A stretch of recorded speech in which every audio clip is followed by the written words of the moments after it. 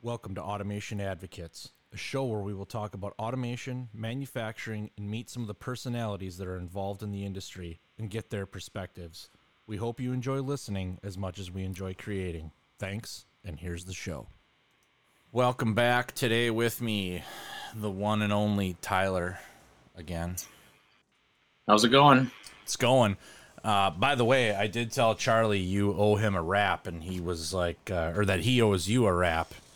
And he's like, I'm not going to do that. I'm like, whatever, dude. Get in the game. Have a little fun. We'll deal with that the first time we meet on the same podcast. So Yeah, and at some point, so here, I'm in the basement. So I've got my mixer off to my left here, microphone, and then in front of me is my spider of cables going out to another table with 3 microphones on it. So we're ready. Like, I'll stand up and look down upon you as if I'm an all-being kind of a power, but yeah, it'll be fun. So we're gonna seize the moment and talk about safety once again, and I'm sure there's plenty of you sitting at home going, F this guy. We don't want to hear about safety again. But we had an event last week here in North America. Offshore, if you will. The crew aboard a little submarine went down a little too deep, and it seems like that submarine went squoosh. And the calculations that people are running on it say that probably happened in about like 28 milliseconds. it's nuts. What's the scan time on a PLC these days, Tyler? Oh, Not a lot faster than that. So I guess the reason I want to bring this up, and again, I'm not here to rehash the news. Sounds like there were some design flaws, maybe some corners changed, some things that shouldn't have been done. But back to your and my background of things that when they go wrong, they go really wrong. I thought it would be interesting, right? And I say that with a little bit of a cowboy attitude over the course of my career too, right? Like, there are things that probably should have cost me a digit or two. Like, I've been fortunate. I've made some poor decisions. But none of them at the scale where it would have affected anybody more than me, right? I think about, and you're a tinkerer, right, at home, so I'm sure you've wired up outlets and done other home improvements. for sure. Yep. What are the odds those are all up to building code? I mean, the goal is that they all are, but there's probably something I missed. For sure, right? I mean, it happens. We didn't read all the books. I can tell you I added these lights and outlets down here. They're running off the same breaker that was running down here before, so I'm bound by the laws of 30 amps out in the garage. I don't know if I broke any code rules by doing that or not, but Yeah. So I'm an engineer at heart. So I literally go read all the books, pull the permits, have it inspected. Like, so I'm probably on the far end of the spectrum for doing that kind of stuff. yeah. To the point that when the electrical inspector came to check some work I was doing a couple years ago, I'll give you the full replay of the inspection. He walks down in the basement, grabs his flashlight, whips it around the room. Oh, you read the manual, signed off, head upstairs, done. Really? Well, kudos to you. That's impressive. I think sometimes people would see what I do and they'd go, "Wow, that's some bubblegum and duct tape shit right there." um, which is why I'm not building submarines or spaceships. Yeah, and that the whole thing is terrible. Thoughts and prayers and everything to the families that lost people. Like, For sure. for no means making light of any of that, but these are always interesting opportunities to talk about. There's some real risks and hazards in the automation industry and the stuff that we tend to do in our day jobs, and that's you got to take it seriously because you don't want stuff like this to happen. For sure. And I remember back at my time at Westinghouse, right? So we built the refueling cranes for reactors. And I remember a couple of things that struck me as odd right up until somebody explained why, right? So all of our materials that came in from the back door, anything that was going into a power plant had all the material certs from where it was born, when it was made, paint. Paint had certificates of authenticity, right? Like all this stuff was checked out and validated and verified. And I thought, huh. And they go, well, that way, if there's a recall on some of these parts or something goes wrong, we know where those things are and what's going. Like, I went, oh, okay, that all starts to make sense. And another thing that always caught me off guard was these were big 3-axis cranes, right? All of our motors, servo motors, had through shafts, so a shaft coming out the back end of the motor, which limits the motors you can pick, right? Because there's not every vendor makes motors with shaft out the back. Like, that's pretty uncommon. And I remember going, well, why the hell is that there? And if we got rid of that, think of all the options we would have. And people go, yeah, but if we lose power, we need to be able to move it. So right next to the output shaft of that motor on the backside was a hand crank with a prox. So if you remove the hand crank from the prox, the motor died. It cut the electronics to it. And then you could hand crank this motor. But then I thought, well, I guess like in the instance of like a Fukushima or something, when shit gets real sideways and you have to do it, like, what else do you do? Yeah, and one of the things that stuck out in that industry, because I was in an adjacent company doing different things, is that like even the valves are like X-rayed, welds are X-rayed, like Oh yeah. the level of detail, not to mention like just the components, like there's a very short list of approved components. I mean, like your motor that can go anywhere. I mean, from light switches to relays to lights, like it's a short list. Right. So yeah, and it's, you start thinking about it's a double edge for me because I often look at things like UL and TUV and I think about all of the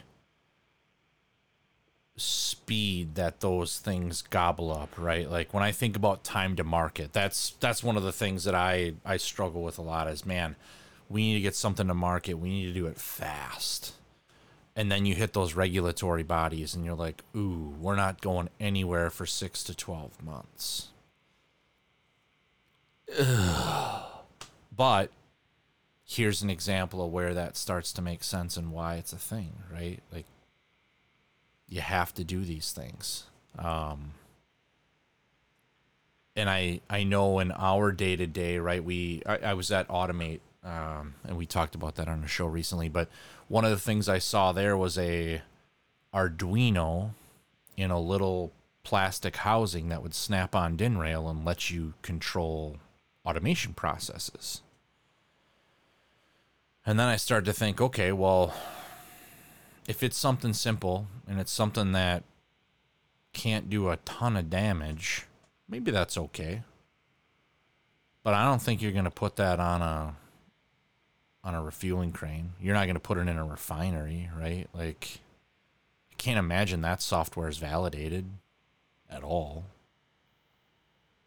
No, I mean, it's not validated, it's not going to have any sort of certification or testing. I mean, very, very unlikely. Maybe there's somebody using an off-the-shelf Arduino component and self-funding all the extra testing and stuff, but yeah, it's not insignificant to do that. I think the package might have had either a CE or UL stamp on it, which at that point I assume basically means it won't start itself on fire.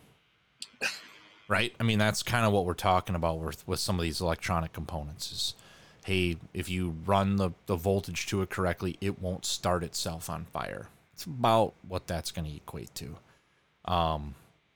We deal every day in, red modules and things that are safety rated and we start talking about SIL ratings or classification, I think about intrinsic safe, right? Like when I worked at Wago, we had blue modules, which meant you could put the device right into zone 0, right into vapor, and not have to worry about blowing something up. Could you do that with a normal 24-volt circuit? Maybe. But I don't want to be the city that finds out, right? Like, it's there's a process, I guess, is what it boils back down to. This is not going to be a fun, uplifting conversation for those of you at home following along. One of the things that I watched a documentary on the other day was this Texas City refinery, the BP unit that went kaboom. Yep. And you start reading about, hey, the meter on the outside of the column didn't have enough to tell you how far it was. Operators and maintenance people and plant staff deliberately ignored the normal high-level alarm because it interrupted the process and made things messy. And then, of course, they had a couple of catastrophic things that went wrong, and, of course, it wound up destroying the entire facility and killing 15 people, which is super tragic, right? Like, again, no one wants to show up to work and have their workplace and friends blown up. But, how many times have we looked back and gone, yeah, every time that alarm pops up, just hit ignore. It's fine, right? Like, it almost makes me wonder, and I've seen this in medical device and other things, where I was at a customer one time, this is 15 years ago probably, and their machine wasn't reconnecting to the I/O block, right? And I opened up the code and I'm looking at it, I'm like, you are missing 2 lines of code that will solve all of your problems. And the look of despair on this guy's face was outrageous. He's like, well, can we just put in Cat 6 cable instead of Cat 5? Will that fix the problem? It was a communication fault that was dropping. And I'm like, no, dude, you have to add these 2 lines of code. He's like, what if we do like a wishbone diagram and like we talk about the root cause and all of the things? And I'm like, I'm telling you, it doesn't matter how much paperwork you want to do, we have to do this. And he's like, but if we do that, then we have to revalidate the machine. And that was his biggest driver, was that revalidation. And I think about the machinery you and I see on a regular basis. How many times is that the causal for somebody, I don't want to say doing something stupid, but doing something stupid, right? Yep. Yeah.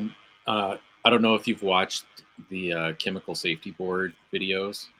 So No. there's a government agency in the U.S. here called the Chemical Safety Board. And so they actually, anytime there's a major incident like Texas City or something like that, they actually go and do some of the root cause failure analysis.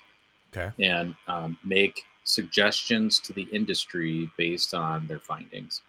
And so one of the things that comes out of this is they have killer videos like with animations and stuff that like recreate it, and they're like world class, like the best, some of the best I've seen. Sure. So, but they like educate how the process works and how it didn't work, and I mean, if you want a YouTube bunny trail, like that's well worth the time. For sure. One of the more educational ones you can stumble into. Yeah.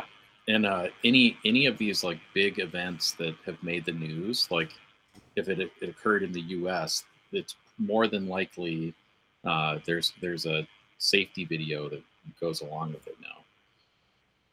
Crazy. And I think back to tests and acceptance tests, right? And we used to do these, and the tests got bigger based on bugs that were found on prior machines, right? So you were constantly kind of iterating and updating what you were testing and tinkering with. I think that's where a lot of these things come back to or originate from. I also think just because something didn't have that piece of paper with it doesn't mean it's garbage. It just doesn't mean it's certified or qualified or ratified or verified to do what you're trying to do with it, right? Yep. So, well, and that's where I mean, back to some of the beginning of that, like that's where a lot of these like standards and things originate from. Is a thing happened, and the industry said, okay, let's take a step back, and how do we stop this, or at least put our best effort towards having this not happen again. right. So there's a lot of machinery, international machinery standards that do that. Same for process safety, that sort of stuff. A lot of these lessons they're truly that they're lessons that were learned on, unfortunately, the lives of other people in a lot of cases, and so that's we put that into being better engineers, doing things better. And I think that's some of the tough part with the Titanic. Well, actually, in both of those cases, but in the case of the most recent incident, there were the industry, recognized industry professionals, marine professionals, saying, "Hey, I don't know if you should do this. This has not been tested. This is and many were very vocal about doing that. So I think that just adds to the tragedy that a lot of it was preventable, which is a lot of times the case. But. Well, and I think about self-driving cars, right? So we're still kind of writing the specifications on those as we're working through it, right? And there are certain areas where we've now allowed those self-driving cars to kind of operate with or without people kind of behind the wheel. I think there's going to be lessons that we're going to learn on those too, right? And none of them are going to be fun lessons. Hopefully it doesn't impact people's livelihood or lives too much, but I guarantee some of those are going to have to wind up in the ditch or wrapped around trees before we've got all the answers. And I think things like AI and image recognition and some of that decision making, we can test all, I shouldn't say all, we can test a lot of those things in advance, but we're not going to test it all. Like, some of that's still going to be learned the hard way.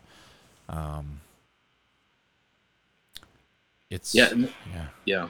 And there's circling back again, like, so the original Titanic issue, like, have you ever looked into that at all? No, go ahead. I mean, super terrible paraphrase. Somebody out there's throwing something at their podcast device of choice.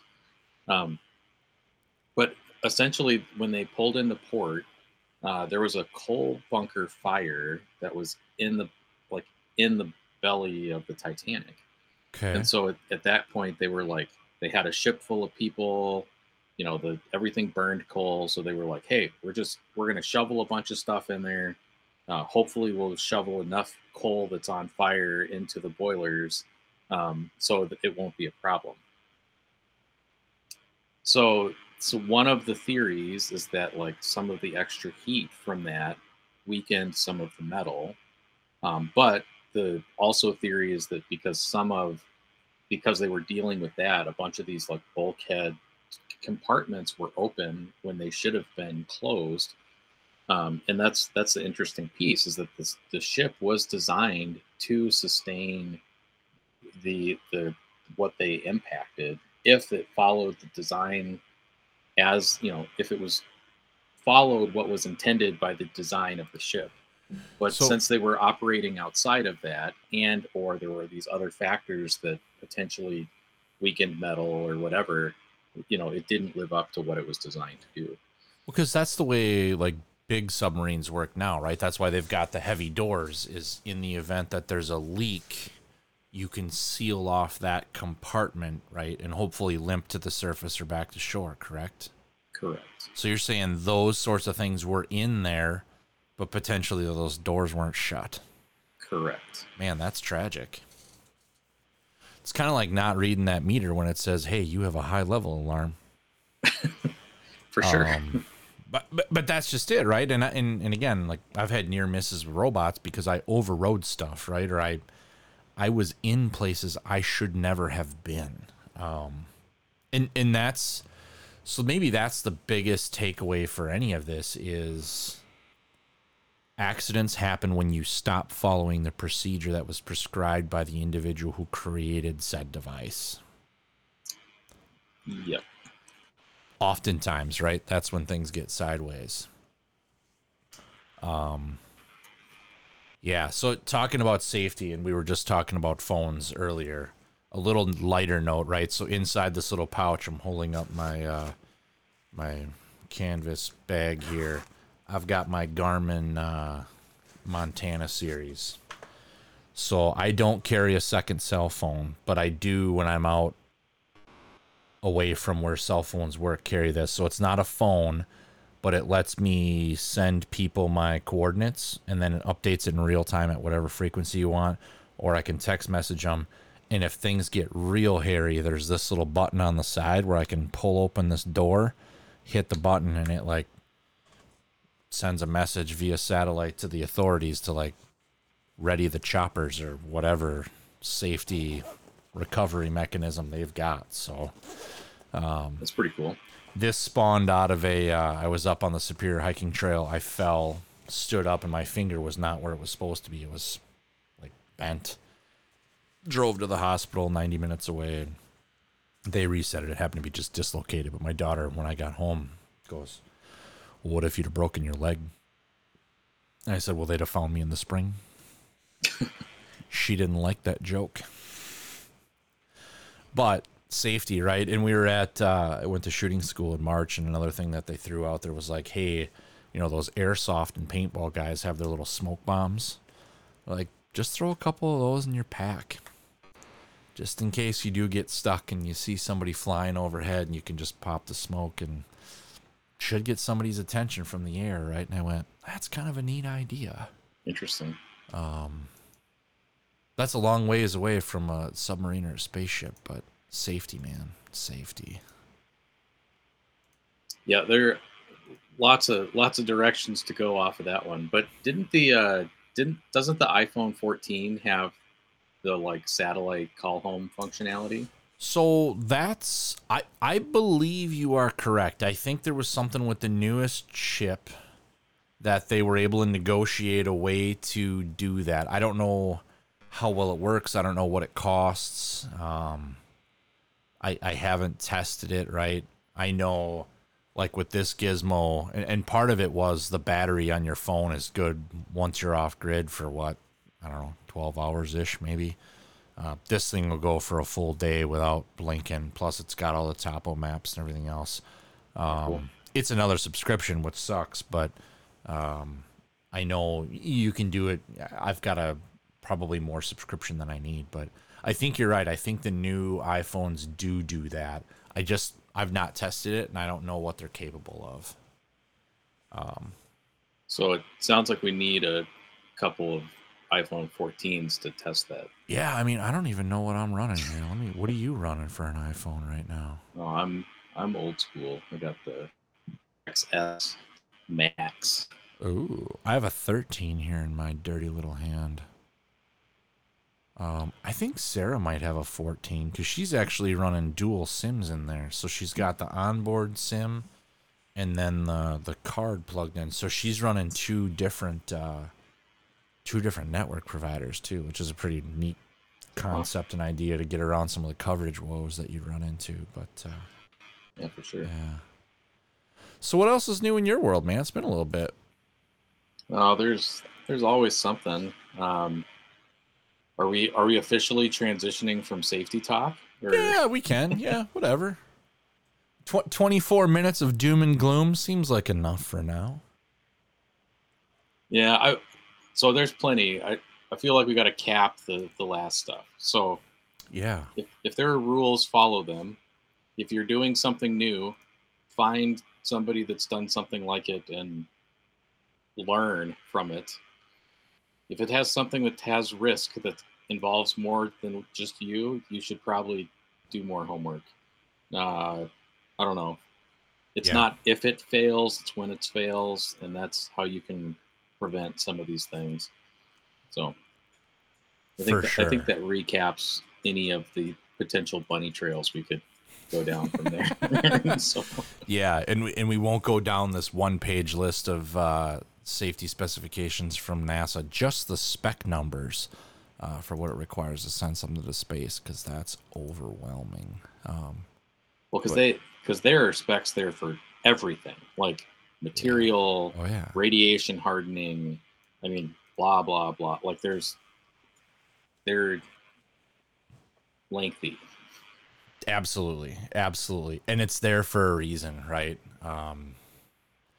And it's also part of why, like, I think about like amateur gunsmithing, right? And I like to shoot. I think you like to shoot, right? And we've talked about it a little bit, but when people are like, "Ooh, you should modify this," I'm like, "Nuh-uh," and they're like, well, "What do you mean?" And I'm like, "Things can go kaboom, and you know what happens when they go kaboom? It hits me in the face.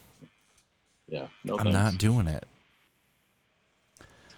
Yeah, so one new thing, which has some automation to it. So I got a smoker in the Yeah, last couple of weeks. So got a Rectech, and pretty funny. My neighbor, who I found out has a chemical engineering degree, I walk out and he's like, "Oh, what are you doing?" "I've got a smoker." He's like, "Oh, well, did you put a PLC on it yet?" I'm like, "No, but I may have tried to look up how to change the tuning on it already." Um, and so it was just like the one of the most automation centric comments that somebody's made to me. Like, "Oh, you're going to put a PLC on that, right?" so it's funny you mentioned that. So I also have an affinity for barbecue, and I will send you. So for Father's Day, I did 6 racks of ribs on my Weber stand-up bullet, right? So all charcoal. Insert your inner kind of a growly laugh. But I'm on the. You heard my keyboard clicking. I'm on the RecTech website right now. I'm guessing there's not a lot of setup here. Like you set the. I'm assuming you set the thermostat. You fill a little hopper full of your pellets. And Shazamski, you've got a smoker crock pot thing, right? Yeah, it's definitely quote unquote easy smoking. So you literally set your temperature. It has a built-in probe for temperature control. Yeah. Their one of their claims is they use like a pharmaceutical grade PID controller for setting the temperature and stuff. Okay. Um, I mean, I won't poke at that, but Well, but did it work? PID, Did it do what it was supposed yeah, to no, do? it does what you set at temperature, and it does pretty good at holding it.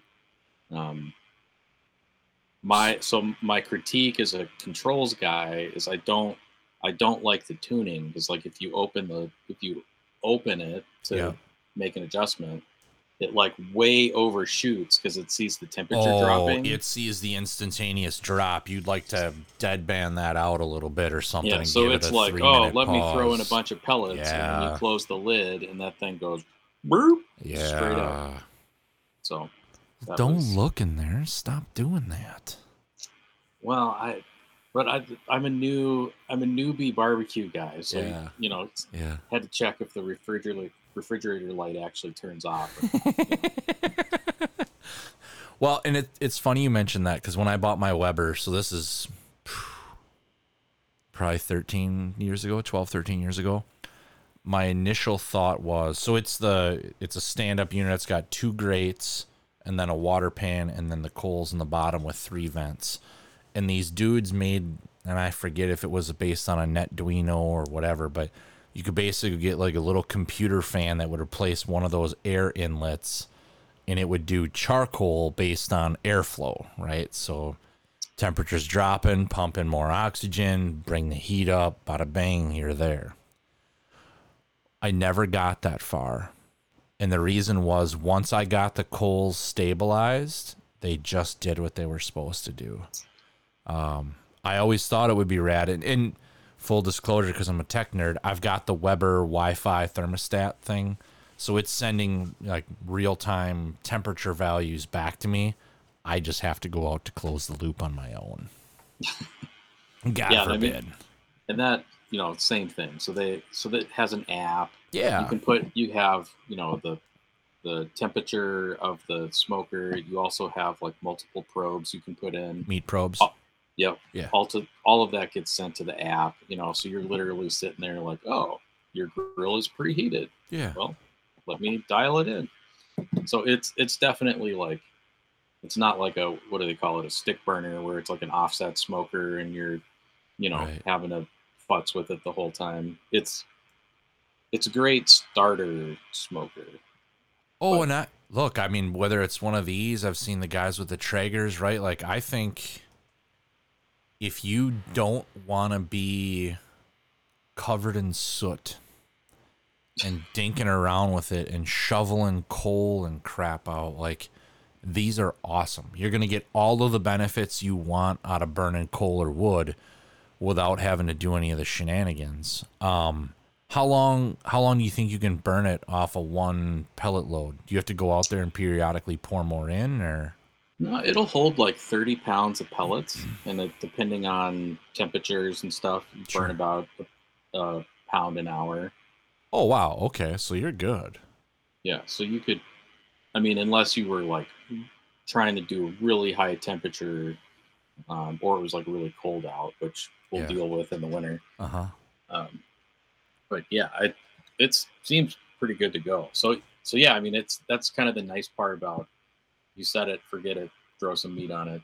Shit, yeah. So for wintertime, my big recommendation is get a water heater blanket. And then you can just, I'm assuming you want to check your safety ratings on that, but I'm assuming they are flame retardant. And then just drape that over there. I've done that on mine, where I just wrap it around and it kind of keeps it a little more insulated. Because, yeah, that tin on a New Year's Day morning when it's minus 30 here is it's a little bit to overcome without that help. That's cool, though. So what'd you make? What was your first cook? First cook was bacon. Okay. So that turned out pretty good. Then did a bunch of chicken wings. Yeah. Did some tri-tip this weekend. Ooh. So for anybody that doesn't know, tri-tip is like the California brisket. Yeah. Now I'm getting hungry. Super popular on the West Coast. Not so much outside of there, but tangentially, like, I also had never really heard of brisket when I was in California. So really? That's where I grew up. So anyway, it was just kind of random barbecue facts. What I see in the future when you do show up is we're going to have to dual barbecue, and then we'll feed the crew. There we go. God forbid. God forbid. These are things I can get behind. So I have an appetizer that you need to make the next time you fire this thing up. So my buddy Keith down in Arkansas pitched this one to me. So shout out to Keith Van Gilder. They called it a fatty. And initially when I heard this, all I could think was like, it is not April 20th, but rock and roll, man. So go get a 1 pound tube of like spicy Jimmy Dean sausage. Okay. Get a 1 pound package of maple bacon. Wrap the bacon around the tube of sausage. Toothpick so it doesn't fall out. Smoke it for about 4.5 hours. At 225-ish. A lot of that schmutz kind of renders itself out, drips out. You will have nothing left on that plate. Slice it about 1/2 inch, 3/4 inch thick. It's amazing. Well, I know what I'll be doing tonight. Let's see. Yeah. It's going to be a late dinner, but we'll figure it out. Right. No, that's cool. And I think the tuning thing is wonky. And one of the things, like when I was looking at it, and I forget the kit, but the complaint from the kids were kind of what you were saying, like it overshot. So the P of the PID overshot on the initial heat up, and then it once it got to where it was fine. But that initial ramp, so people would say, oh, well, once it got to like 200, I unplugged it and plugged it back in to reset it. And I'm like, well, that's dumb. There should just be a set point in there that like 20 degrees short of it, you switch gains or something to that effect, right? Like, come on now, kids. Yeah, and this is one of the fair warning. Going to go down a nerd bunny trail for a second. That's why we're here, my friend. This is part of the like things with the PID, because you there's various tuning methodologies and blah blah blah. I won't get into that, but essentially, it's hard to tune for doing a smooth set point adjustment and also having aggressive disturbance rejection. So like in that case, so what you just said. So if I want the grill to just like ramp up slowly to set point without overshooting, like that's a very defined motion of, set points. Yep. But if I want it to, like, when I open the lid, immediately start pounding in pellets so I don't ever lose that temperature, that has that effect of what you're seeing. So like that's what it's doing. It's trying to keep that temperature up, but now you just have you're going too far in the wrong direction. So it's actually an art. It's kind of tricky of a thing that there are ways to solve it, but you err towards one side or the other. You're either going to be really good at disturbance rejection and overshoot on every set point change, or you come right into set point, but you'll be a little slower to. And there's all sorts of nuance and different ways to deal with that and blah blah blah. That's just the. Well, and I remember working on temperature controls for circuit testing, right? So it was a plunge test on an integrated circuit. So they'd pull this circuit, put it on a pin test, and then they heat it up or get it really cold. And I remember them not liking the default PID that was in Codesys. And I'm sure that, as you alluded to, there's a bunch of different ways to skin this cat. So these guys wrote their own PID thing and locked it down, right? But I'm guessing if we go to Google, there's probably 25, 30 different ways to solve this sort of a problem with multiple set points. And I think I've heard about like a dual band kind of like, it sounded like it was a deep rabbit hole.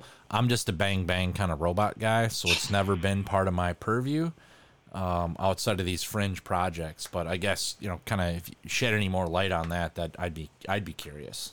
Well, the thing that you get from robots, I mean, that's the joke I've probably made before, is that robots and process have quite a bit in common, except robots are doing all these calculations like literally 100 times faster than my typical process loop. Sure. So like you can, if you're running a robot at milliseconds instead of seconds, you can make a lot of adjustments within that time that I'm like, oh, hey, 1 second, does my temperature meet my set point? No, jack up my output.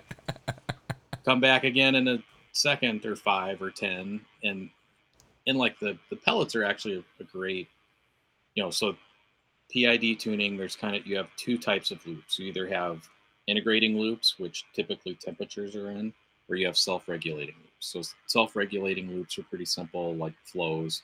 If you open a valve 50%, it's going to reach that point and it's not going to flow any more than that. Sure. If I open a steam valve on a temperature loop, it's going to keep getting hotter until it can't.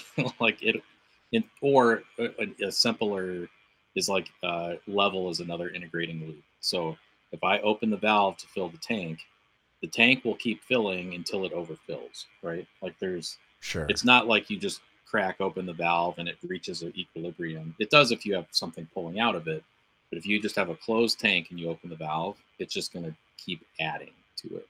Got it. So that's what makes integrating loops can be a little tricky to tune, just because you have, back to the pellet grill example, so I knew I wasn't at set point, so I started pumping in pellets.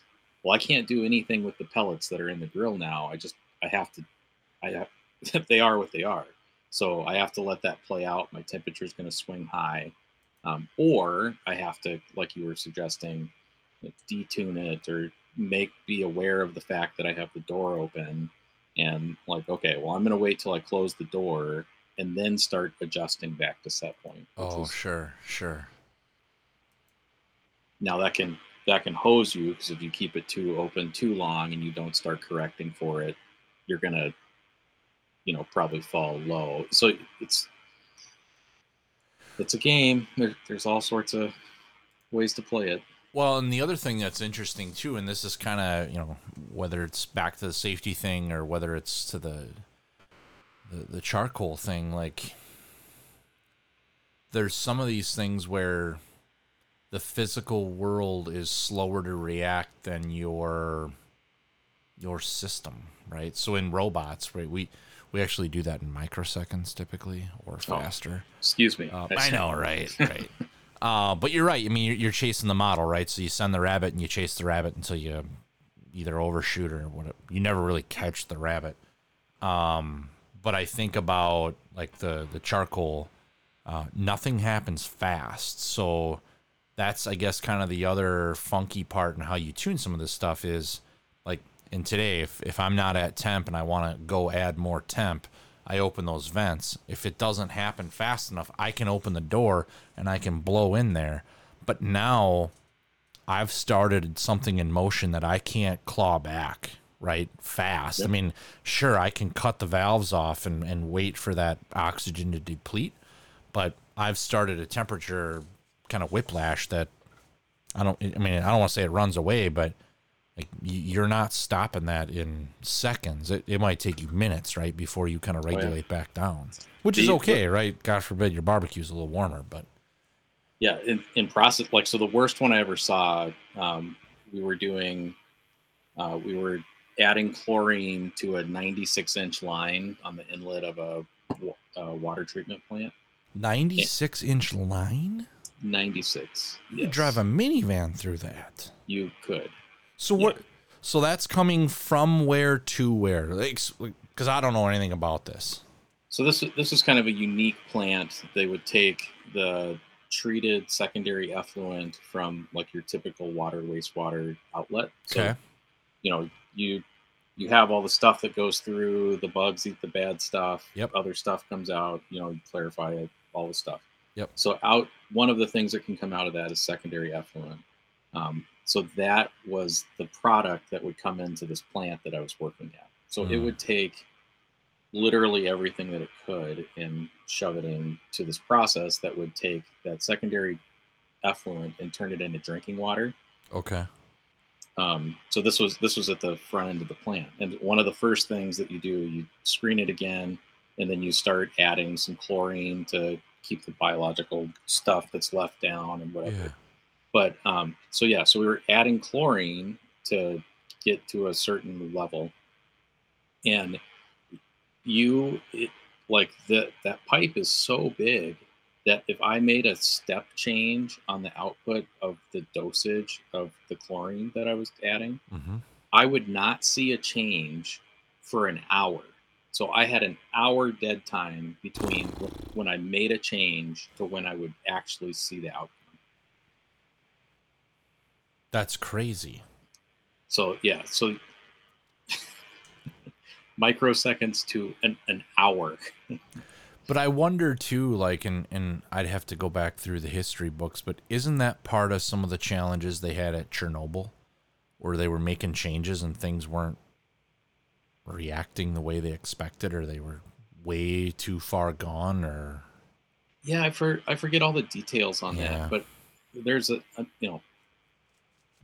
apparently I like going back to where we came from. That's probably the whole thing, but that's a lot of the problem with these industrial disasters, is that like somebody was ignoring an alarm or something was in a weird state. So yeah, like I know like 3 Mile Island, like that was one of the things that happened, is they were just getting weird stuff coming into the control system, and they were like, oh well, this couldn't possibly be what this means, and everybody kept continuing on. right. Or like the I mean, I've been in plenty of plants where like, what is that thing? And they're like, oh yeah, that's been an alarm since they started the plant. Um, and so again, there's standards, like there's ISA, I think it's 18.2 that addresses like alarm management and Sure. the loading of operators and how many alarms can you get. And um, again, we've tried to take all these things that have gone wrong and apply them to a standard, so that way people in the future don't have to make the same mistakes that others had to live through or not live through.